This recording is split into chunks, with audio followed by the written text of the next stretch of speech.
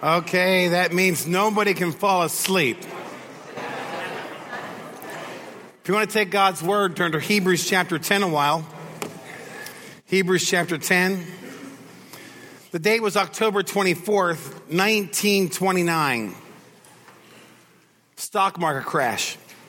Great Depression. 37,000 businesses went belly up. The unemployment rate was 24%. Suicide rate jumped dramatically. Divorce went through the roof. Fast forward to 2018. In spite of our prosperity, many people in America are living under a cloud of depression. They carry this weight of disappointment and discouragement, and people are crying out that life is not fair. Careers, people have felt like have gone nowhere. Relationships are in a chaotic pain. Sin has gripped their souls. And I know many Christians today that feel like God has not lived up to his end of the relationship. Now, just so you know, you're not alone. The Bible is full of men and women who are discouraged. Job says this, "Better is the day of my death than the day of my birth." Think he was down? Jonah, after God did a miraculous thing, asked God to kill him. He was so depressed and discouraged. Moses, he was raised to be a Pharaoh. Instead, he wandered the wilderness for 40 years with a group of people that wanted to complain every single day.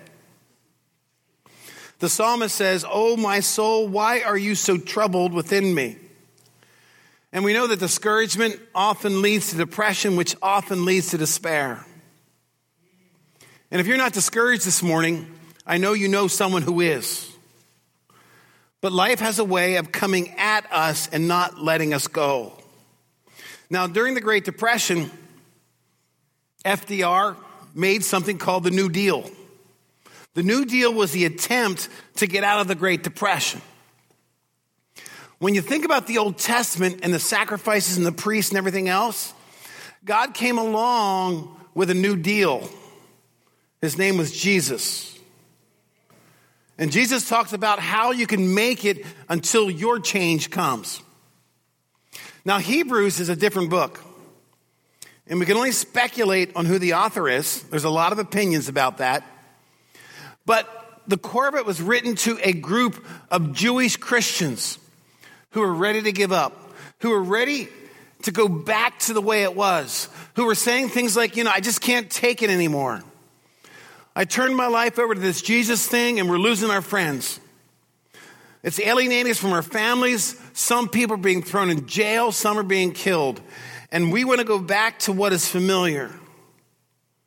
So this unnamed author says, don't go back. Don't quit. Jesus is better. There's a new arrangement. In fact, in Hebrews 10, the first part, he talks about there's this new covenant, and God's going to write it on their hearts, and he's going to write it in their minds. He talks about forgiveness. You no longer need a daily sacrifice of animals, but Christ is the final and complete sacrifice. He is the complete high priest. And this is where we pick the story up. Hebrews chapter 10, beginning at verse 19. You can follow with me. Therefore, as a consequence of this new covenant, everything he talked about beforehand, here's what he says. Brothers, and you can add sisters in there too. Since we have a confidence to enter the holy places by the blood of Jesus. The holiest of holies was a place that only a special high priest could go once a year. In fact, as stories go, they would literally tie a rope to this guy. And they had bells on his clothes because if the bell stopped ringing, they knew he did something and he died. And so instead of going in and getting him, they would pull him out by the rope. But there was only one person that had access. Do you see what this author's telling us? We all have access by a new and living way that he opened up for us through the curtain, that is, through his flesh. And since we have a great priest over the house of God. And here's what he's saying. We as believers have better access. We have a better high priest.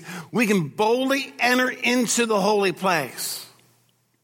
And that was frightening for them because their history says that was only access to special people.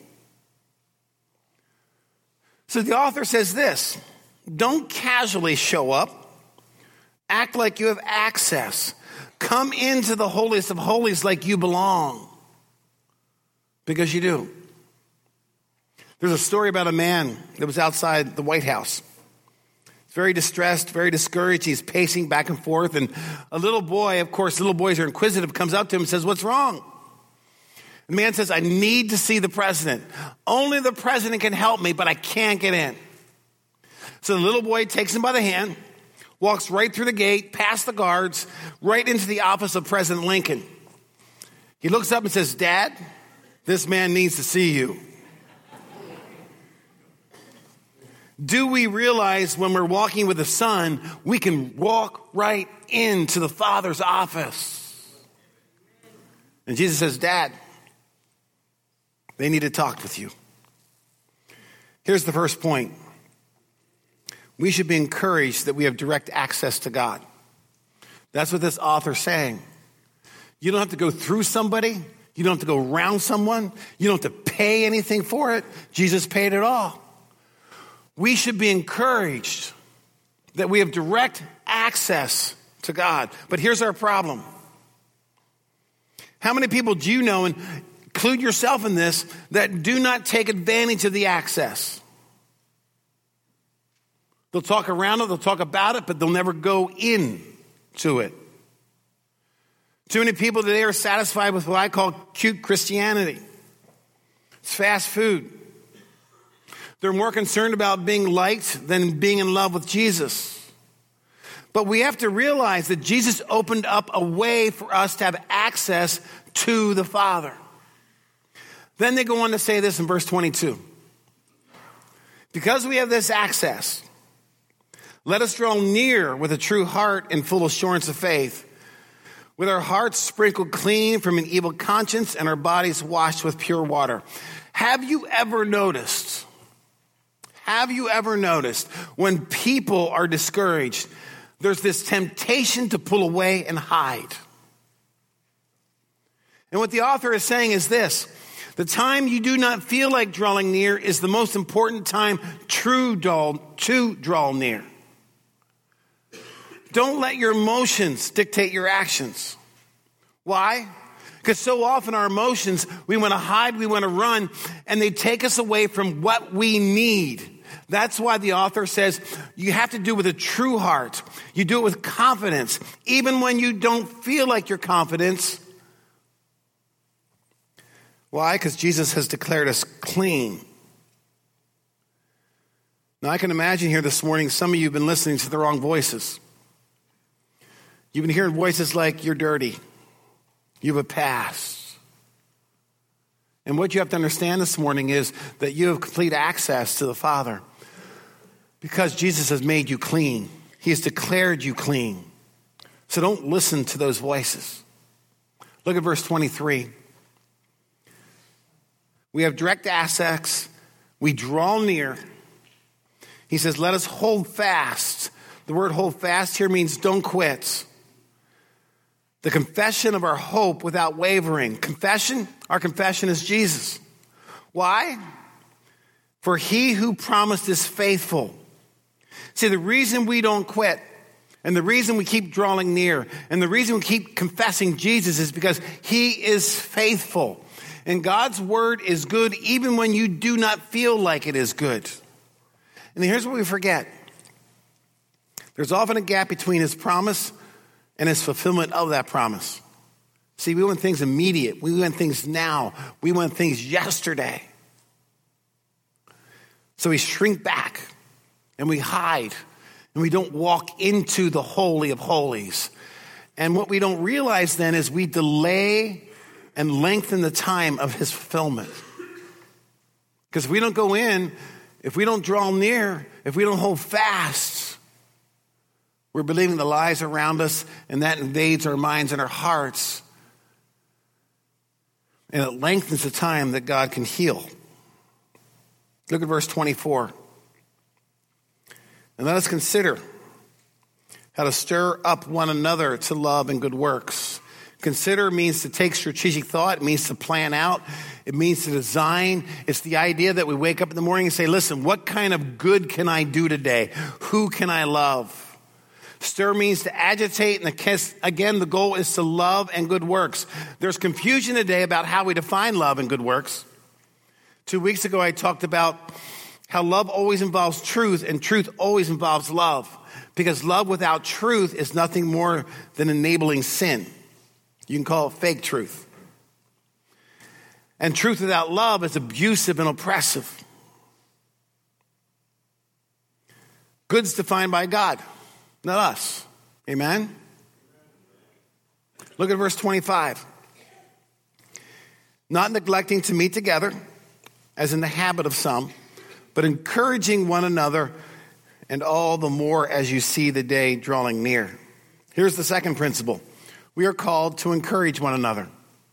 We are called to encourage one another. Now, you have to ask yourself, what does that word mean? First of all, the context, it's written to believers. You know what that means? If we can't encourage one another, how will we ever encourage people outside of the family of God? If we can't get along, and 2 weeks ago we talked about love, last week Dr. Keim talked about serving. If we can't do these things here, why should we ever expect to communicate that and direct that to the world? And what we have to understand is that how we relate and how we get along directly impacts our witness to the world, because they are watching.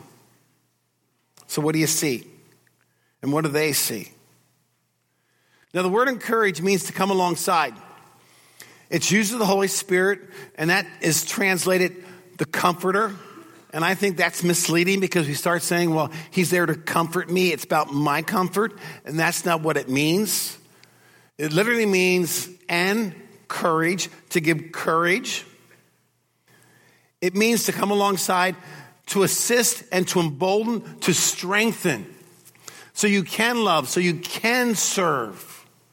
So the idea is that we come alongside of each other and we make each other stronger than we can be on our own. Now, let me first say this. In the church, we do not need discouragers. Amen? I know there's some people think they have the gift of discouragement. That is not found in Scripture. The reason we don't need it in the church is because there's plenty of people out there that will discourage you. There's plenty of people outside in this world that are going to try to knock you down and take you out. Think about some news stories recently. TV star who publicly criticizes VP Mike Pence for his Christian faith, saying that he's mentally ill because of his belief in Jesus. And she made fun of his statement where he said, listen, I'm not going to meet a woman alone in a restaurant without my wife being there or somebody else. And they mocked that. And yet there's this Me Too campaign. Can't have it both ways. Wayne State University this past week decertified InterVarsity Christian Fellowship on their campus. Why? Because InterVarsity requires their leaders to be Christian. Makes sense, doesn't it? But the university says that violates their policy, even though they have over 400 student groups that have similar requirements. Closer to home, Bloomsburg, PA. Anybody from there? Nobody. Christian Bridal Shop will be closing on March 30th for two reasons. Number one is the amount of death threats they're receiving due to their belief they should not participate in same-sex weddings. Bloomsburg, as of April 1st, passed an ordinance banning discrimination based on sexual orientation, stating that religious beliefs of any owner will not be taken into account. And this is after this business won a court decision against the town.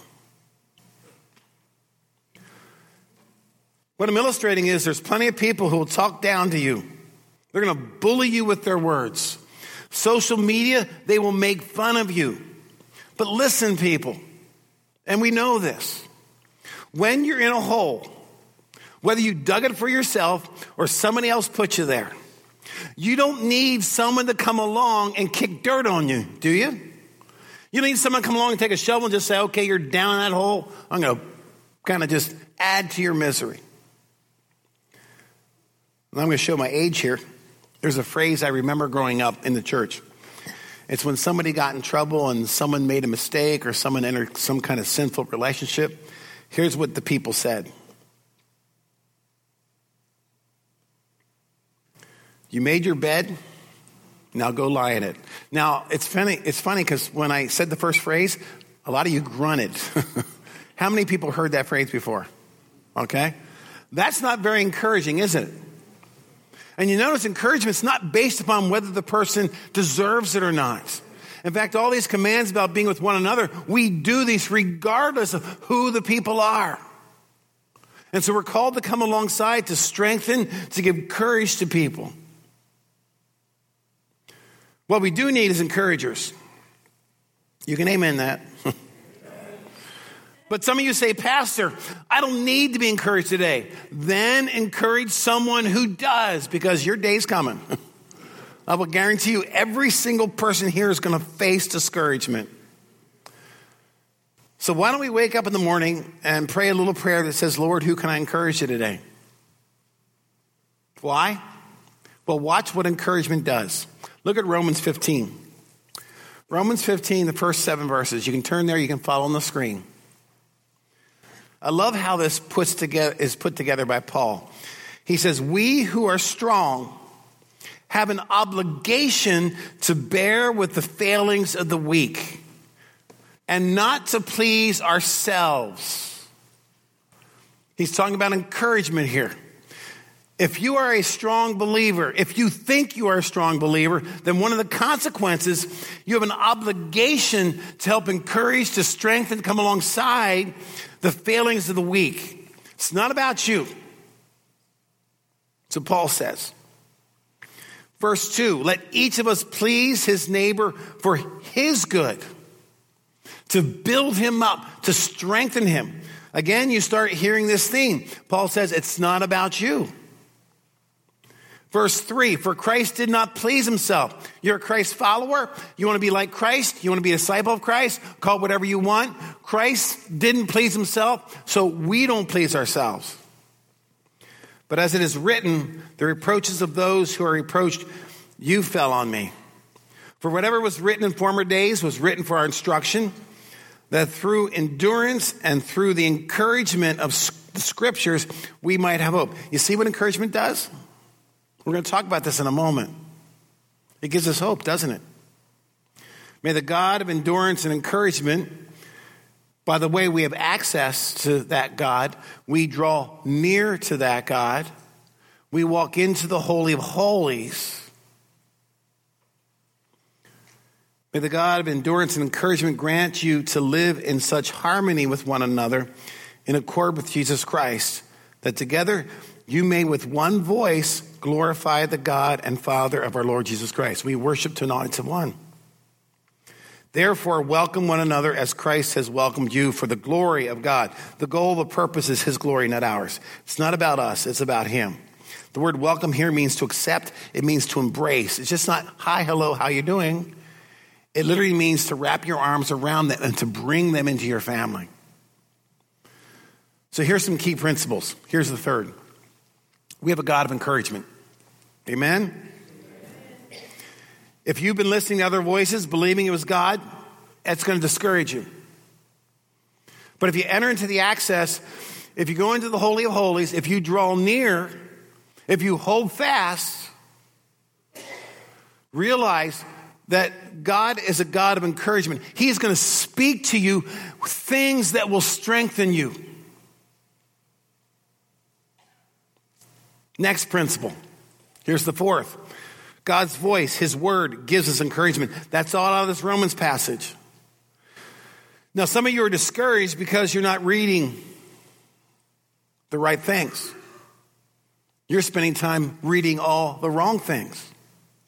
You've been staying away from the very word that will encourage you. That's what we just read about. And some of you are reading the word, but you're discouraged because you're not listening to the word. You know, the classic line is found out of Genesis 3. Did God really say that? And what that says is it's about us. We want to please ourselves, and we think we know better than God, and so we're going to follow our own word and not his. And then when we get discouraged, we blame him. Or we blame somebody else. Blame our spouse, we blame our kids, we blame our job. And so we switch, we go back and forth, and we realize that nothing changes. God's voice, his word, gives us encouragement. And what does encouragement do? Here's the fifth principle. It gives us hope. Remember what it said? Through the encouragement of scriptures, we might have hope. See, hope is the joyful expectation of the future. Hope is saying that where I am going is better than where I am today. Now, we have an eternal hope, and we know that's true then, but it also can be true here that, yea, though I walk through the valley of the shadow of death, I will fear no evil. Why? Because thou art with me. So do you see the importance of what this author's been saying? That we have direct access to this God of encouragement. We need to draw near. We need to hold fast. We need to listen to his voice. We need to listen to his word because he will give us hope. Now here's another principle. In Hebrews chapter 3, verse 13, it says, encouragement keeps us from sin. But encourage one another every day as long as it is called today, that none of you may be hardened by the deceitfulness of sin. How many times you get discouraged, you start saying, well, I just might as well do it anyway because I'm already there. I give up. Messed up once, might as well mess up 2, 3, 4 times because it doesn't matter. And what scripture tells us is that when we're down and discouraged and depressed, it's really harder to say no to temptation. It's when we find ourselves in those places that we give into voices and lies and idols that we should never give into. But encouragement keeps us from sin. It's sin that trips us up. It delays the promise. It delays Christ working in us. It causes us not to walk into the holy holies. It causes us not to draw near, not to hold fast, and not to listen to what he has to say and listen to all the lies around us. Here's what this means. Encouragement means that you love someone enough to walk them out of their sin towards the promise. Now, I realize sin's not a popular word. You use it, you're going to get labeled. People want to discourage you from using it. They'll call you names like racist and bigot and hater. Those voices will try to keep you quiet, but it's not the loving thing. I mean, encouragement sometimes offends. I have to think about Jesus. How today we try to make Christianity really nice and not offensive. What do you think got Jesus nailed to the cross? I mean, he offended people with the truth that he spoke in love. But let me say this again. Encouragement means that you love the person enough to walk with them out of their sin towards the promise. Kenny got it. Everybody else should be clapping on that one too, okay? I don't know. I don't know what goes on in his head, but I'll tell you what. He's so appropriate so many times. I think God's trying to say something to you guys. So you see what encouragement does? It strengthens us. We walk into the Holy of Holies. We have direct access. We draw near. We hold fast. We do this together. That's not an individual thing. And encouragement, we just walk with people. We carry them. We strengthen them. We bring them to a place of hope. I mean, how cool is that? And when we learn to do it here, we learn to do it out there. Carrie Shrugs. I don't know how many people remember that name. 1996 Olympics. She was in the vaulting team for the U.S. She had her last 2 attempts, and she needed a 9.6 to secure gold for the team. If you remember, she ran down the first time in her first attempt. She turns her ankle, she falls back down before regaining her composure. Didn't score very high. And everybody could see she was visibly hurt. Her coach is in the corner. And what's her coach saying? He's encouraging her. He says, you can do this. I know you're hurt. I know you want to quit. So she walks to the line and she's going to jump again. She runs towards the vault. She hits it. She jumps. She lands both feet perfectly, but immediately raises her foot in pain. In fact, she tried walking off the mat, but her coach had to come and carry her off. But because she landed with both feet perfectly before she raised the foot, she scored a 9.712, securing the goal for the team. In an interview, she was asked how she did that. Her response, I kept my eye on the coach. I kept my eye on the coach. We all have a coach here this morning. His name is Jesus. Listen to what Hebrews says in chapter 12. Therefore, since we are surrounded by so great a cloud of witnesses, talking about all the people in the Old Testament, talking about all the people before us, we got to hear their stories. They encourage us by their legacy. Let us also lay aside every weight, things that slow us down, and sin, which clings so closely. And let us run with endurance the race that's set before us. And again, you note the us there, the we. It's not an isolated, individualistic thing. And in America, we have a hard time with that concept of community. Then it says, looking to Jesus, keeping our eyes staring at Jesus. Why? Because he's the founder, he's the author and perfecter of our faith, who for the joy that was set before him endured the cross, despising the shame, is seated at the right hand of the throne of God. Think about how discouraged he was in the garden when he wept tears saying, Lord, take this from me if you can. Think about how he fell on the cross when he cried out, my God, why have you forsaken me? He's been there, done that. And now he's walking us right in to see his dad.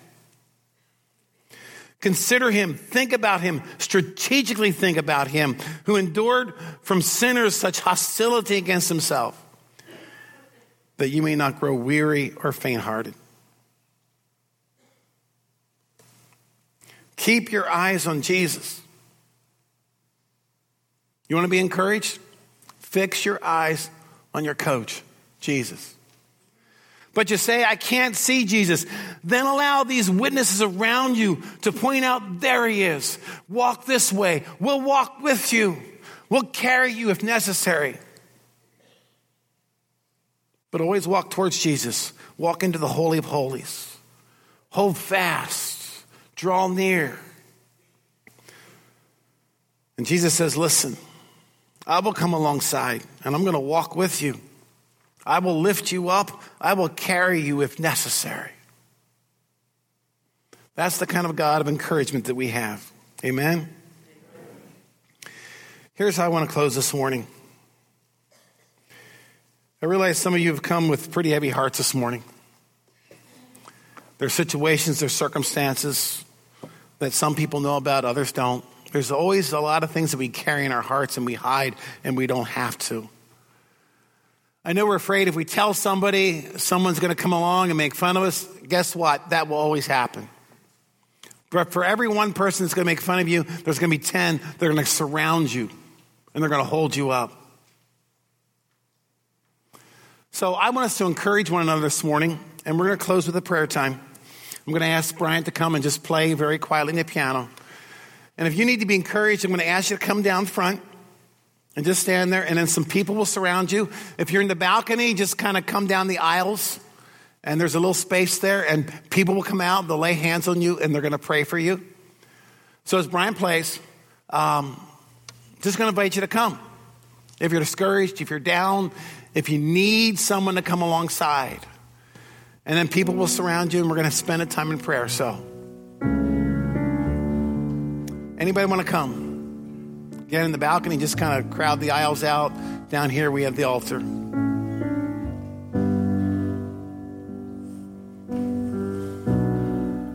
Any others? Here comes some more. And again, as they come, if you know them, if you don't know them, just kind of surround them, lay hands on them.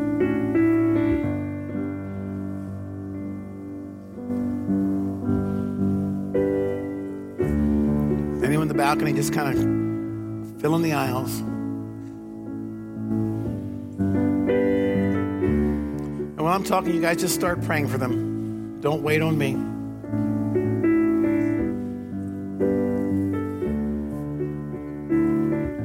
One of the ways we encourage is to just call on Jesus for them.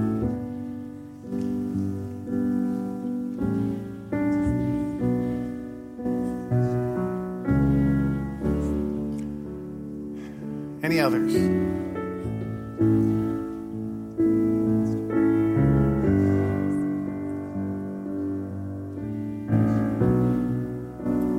We'll just pause and wait.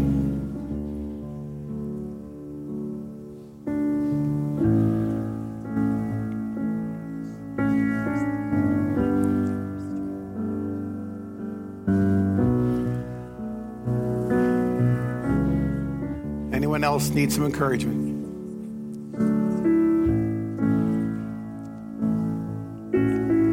It's often funny how afraid we are to come forward because we think, what will people think? Well,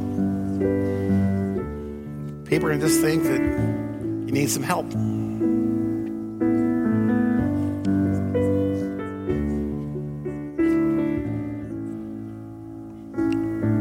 Anyone else?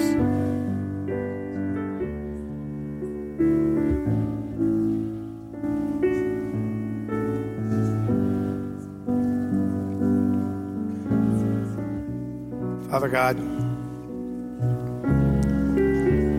we thank you that we have direct access to you. I pray for those that have come forward who need your strength. I pray that they sense your Spirit doing that even this very moment.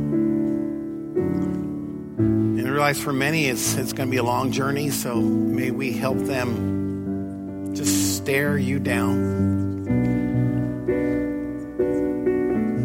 Thank you this morning, Lord. We have direct access. We don't realize how precious it is at times, but may we use it. Teach us what it means to draw near and hold fast. Teach us what it means to encourage, to strengthen, to build up each other.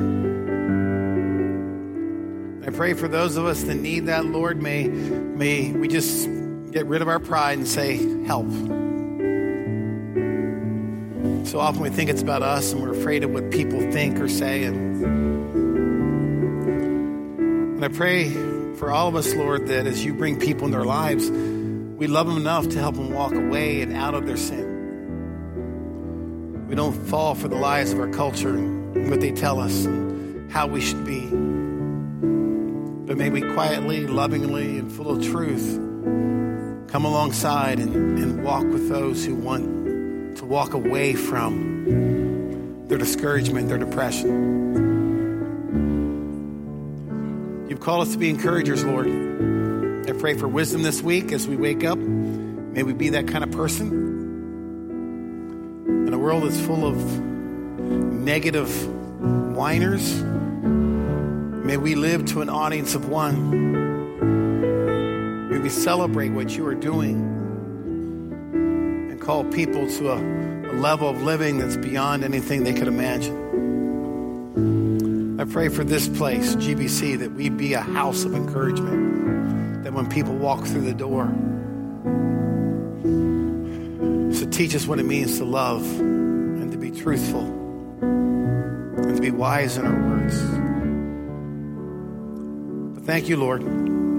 Thank you we can come and draw near into your Holy of Holies this morning, even with these people here. We pray these things in the name of your Son, Jesus Christ. And everyone said, amen. Okay. You're dismissed.